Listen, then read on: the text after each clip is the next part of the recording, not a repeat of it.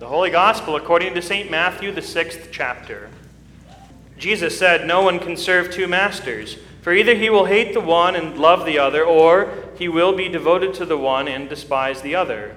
You cannot serve God and money.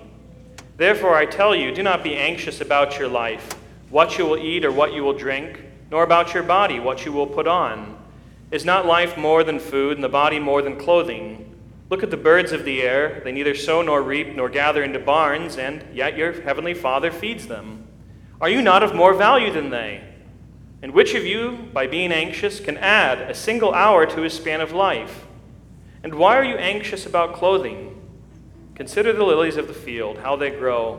They neither toil nor spin. Yet I tell you, even Solomon in all his glory was not arrayed like one of these. But if God so clothes the grass of the field, which today is alive and tomorrow is thrown into the oven, will he not much more clothe you, O you of little faith? Therefore do not be anxious, saying, what shall we eat, or what shall we drink, or what shall we wear? For the Gentiles seek after all these things, and your heavenly Father knows that you need them all. But seek first the kingdom of God and his righteousness, and all these things will be added to you. Therefore, do not be anxious about tomorrow, for tomorrow will be anxious for itself. Sufficient for the day is its own trouble. Jesus said, "Look at the birds of the air. They neither sow nor reap nor gather into barns, and yet your heavenly Father feeds them. Are you not of more value than they?" I don't know anybody here that would disagree with the statement, it's good to be positive in life. It's good to have a positive demeanor, positive outlook, to be as hopeful as you can for the future. All of us know probably a few people who could be described as sour personalities. Everything is a downer, everything is negative. They can't see the light at the end of the tunnel. They couldn't see the light shining in the sky with the noonday sun. It's no fun to be around, but positive people, we like to be with them. We like to work with them. We like to be friends with them. We like family events when they are full of such people. Being positive has a good effect on a lot of things, doesn't it? If you are positive yourself, it helps tremendously with motivation whenever you have a big task to do. A positive person is glad to get started, glad to continue, and looking forward to that end. If you're a positive person in the workplace and just the marketplace of jobs, well, that generally helps you to get a job, helps you to get a good job and to keep it. Doors are open for positive people. But we also know this, that being positive, as good as it is not sufficient. To be a positive person is not enough for daily life. The example I have for you this morning is kind of an embarrassing one, but it really illustrates the point quite clearly. When I was in the National Guard, I would stay at my aunt and uncle's house in Bartonville. That was for 6 years, and great weekends during college I would go up there. And my uncle, Dave, was a big NASCAR fan. We would watch it all the time, and one year he said, "Aaron, why don't you come to the Brickyard 400 with me and a buddy over in Indianapolis at the Indianapolis Motor Speedway?" And I jumped at the chance. I was excited. It was a good opportunity to see a race in person. And I remember driving over to Indianapolis from Peoria that morning.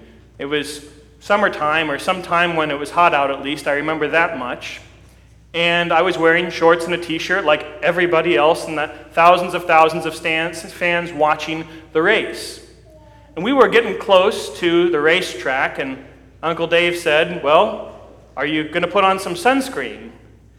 Now, I'm a pretty fair person. In the congregation, I'm probably one of the fairest of all of us here. I sunburn whenever I think about the sun, even in January. But for whatever reason, young, stupid, 16-year-old me said to my Uncle Dave, "No, I'll be all right." You know how long a NASCAR race is? I said, "I'll be all right." He said, "Are you sure? Are you sure?" And I said, "Yeah, it'll be fine." I don't know what I expected to happen, but exactly what you know happened. We go there, we're sitting out on the hot stands for hours and hours and hours, and on the drive back to Illinois, I was absolutely miserable. and it created a good story for a sermon illustration 25 or 20 years later, whatever it has been. Well, you could take a point away from this, and the first one would be the clear, obvious one. I lacked common sense when I was a high schooler. I'm not going to dispute that. But the second and more important one for what we're talking about today is this. Positive thinking is absolutely pointless if it is built on thin air. Positive thinking doesn't do you any good if it doesn't have a foundation to back it up. I think the widow from Zarephath in the Old Testament lesson, she would have agreed with that statement. Israel, her nation, was in a bad way. The country of God's people was not living the high life at that time. Ahab, the current king, was worse than all of the kings that had come before. Judah, the southern kingdom, well, they lucked out every once in a while, and they got a good and a godly king. Israel just couldn't seem to break.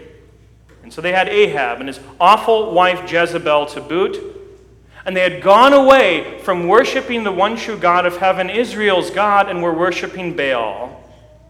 And because of this, God had allowed a famine to come across the land, where the crops did not come, and people were hungry and in great need. On top of all of this widow at Zarephath had this problem. Well, she was that, a widow. Her husband, her breadwinner, her provider, her protector was gone. And she had no one, unless she had some degree of a network of friends and family. Inside of her household, at least, she had no one to provide and care for her and her small son. Her circumstances were quite simply dire. They were not good at all. And so, anybody who would have gone up to that widow and said, "Don't worry, everything will be fine. You have nothing to be bothered by. You should just be positive." Anybody who would have said that would have been completely crazy to her. Out to lunch, not even tracking with what was going on in the world. But that's essentially what the prophet Elijah said when he got to her home. He gets there. He says, "Please go get me some water." Get some water. And he says, "Please make me some bread. Give me some bread to eat." And she does, well, she gives her protest. And then he says, "Well, don't worry. Don't fear. Be positive," in so many words to her. That's an absolutely crazy thing to say in the circumstances, but he does. Elijah, it seems, is a positive person, doesn't it? At least in that instance. Whence do those words come from that he said to her? Actually, we know enough about Elijah from other instances that he's not necessarily what we might call a positive person in his core, for how he interacts with people. Think about Mount Carmel. After he proved the Lord God of heaven to be God over and against Baal, with the prophets of Baal, when the Lord vindicates himself with the sacrifice. After that, Elijah goes on the run from Jezebel in particular, and he's so dejected, he says, "I'm no better than my fathers. I wish I were dead." Not the marks and the words of a positive person. But to this woman, at this time, in this place, with this interaction that he has, he speaks the positive words. All of this is bad, but don't fear. Don't worry. See, Elijah is speaking these words not out of a positive disposition, but because Elijah has faith. Faith in the Lord. Faith in his God to give and to provide. Faith backed up, not just by how he is as a person or how he wants things to be, but faith backed up by the one that made and gave all things. After his instructions to the widow, what does he do? He says these words, "Thus says the Lord God." The flour in your jar, the oil in the jar, that little bit that you have that you think is just so measly and going to be gone, you're going to eat it and then you're going to die, God says it's not going to be spent. It's not going to be gone. You can keep making as much bread as you need until God sends the rains. God will provide, is a sermon to her, short as it is. And he had that hopeful outlook because he knew God would provide. Christians, we are positive people. At least we should be. We have no reason not to be. We look forward to tomorrow, our own personal tomorrows in our own lives, the tomorrow of our community, and yes, the tomorrow of our country with hopeful expectation. Not because we are like ostriches that bury our heads in the sand, not because we like to deny or look the other way from reality.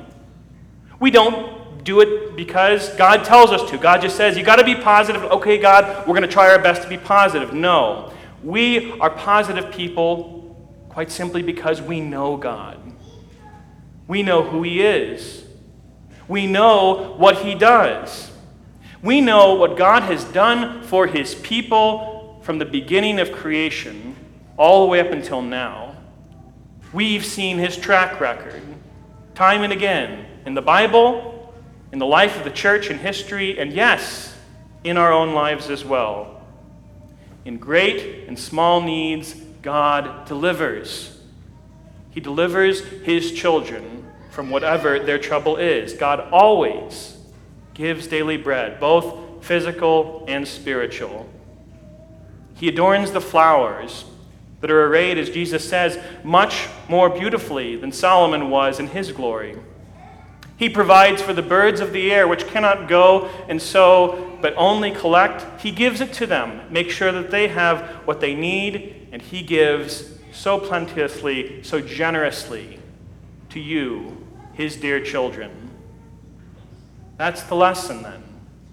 That's the takeaway. In these days of uncertainty for our community, for our country, and for some of us, our family circumstances, don't sweat it. Don't be concerned. Don't be despairing. Don't be dejected by the problems in life. But be hopeful and be positive because the Lord is your God.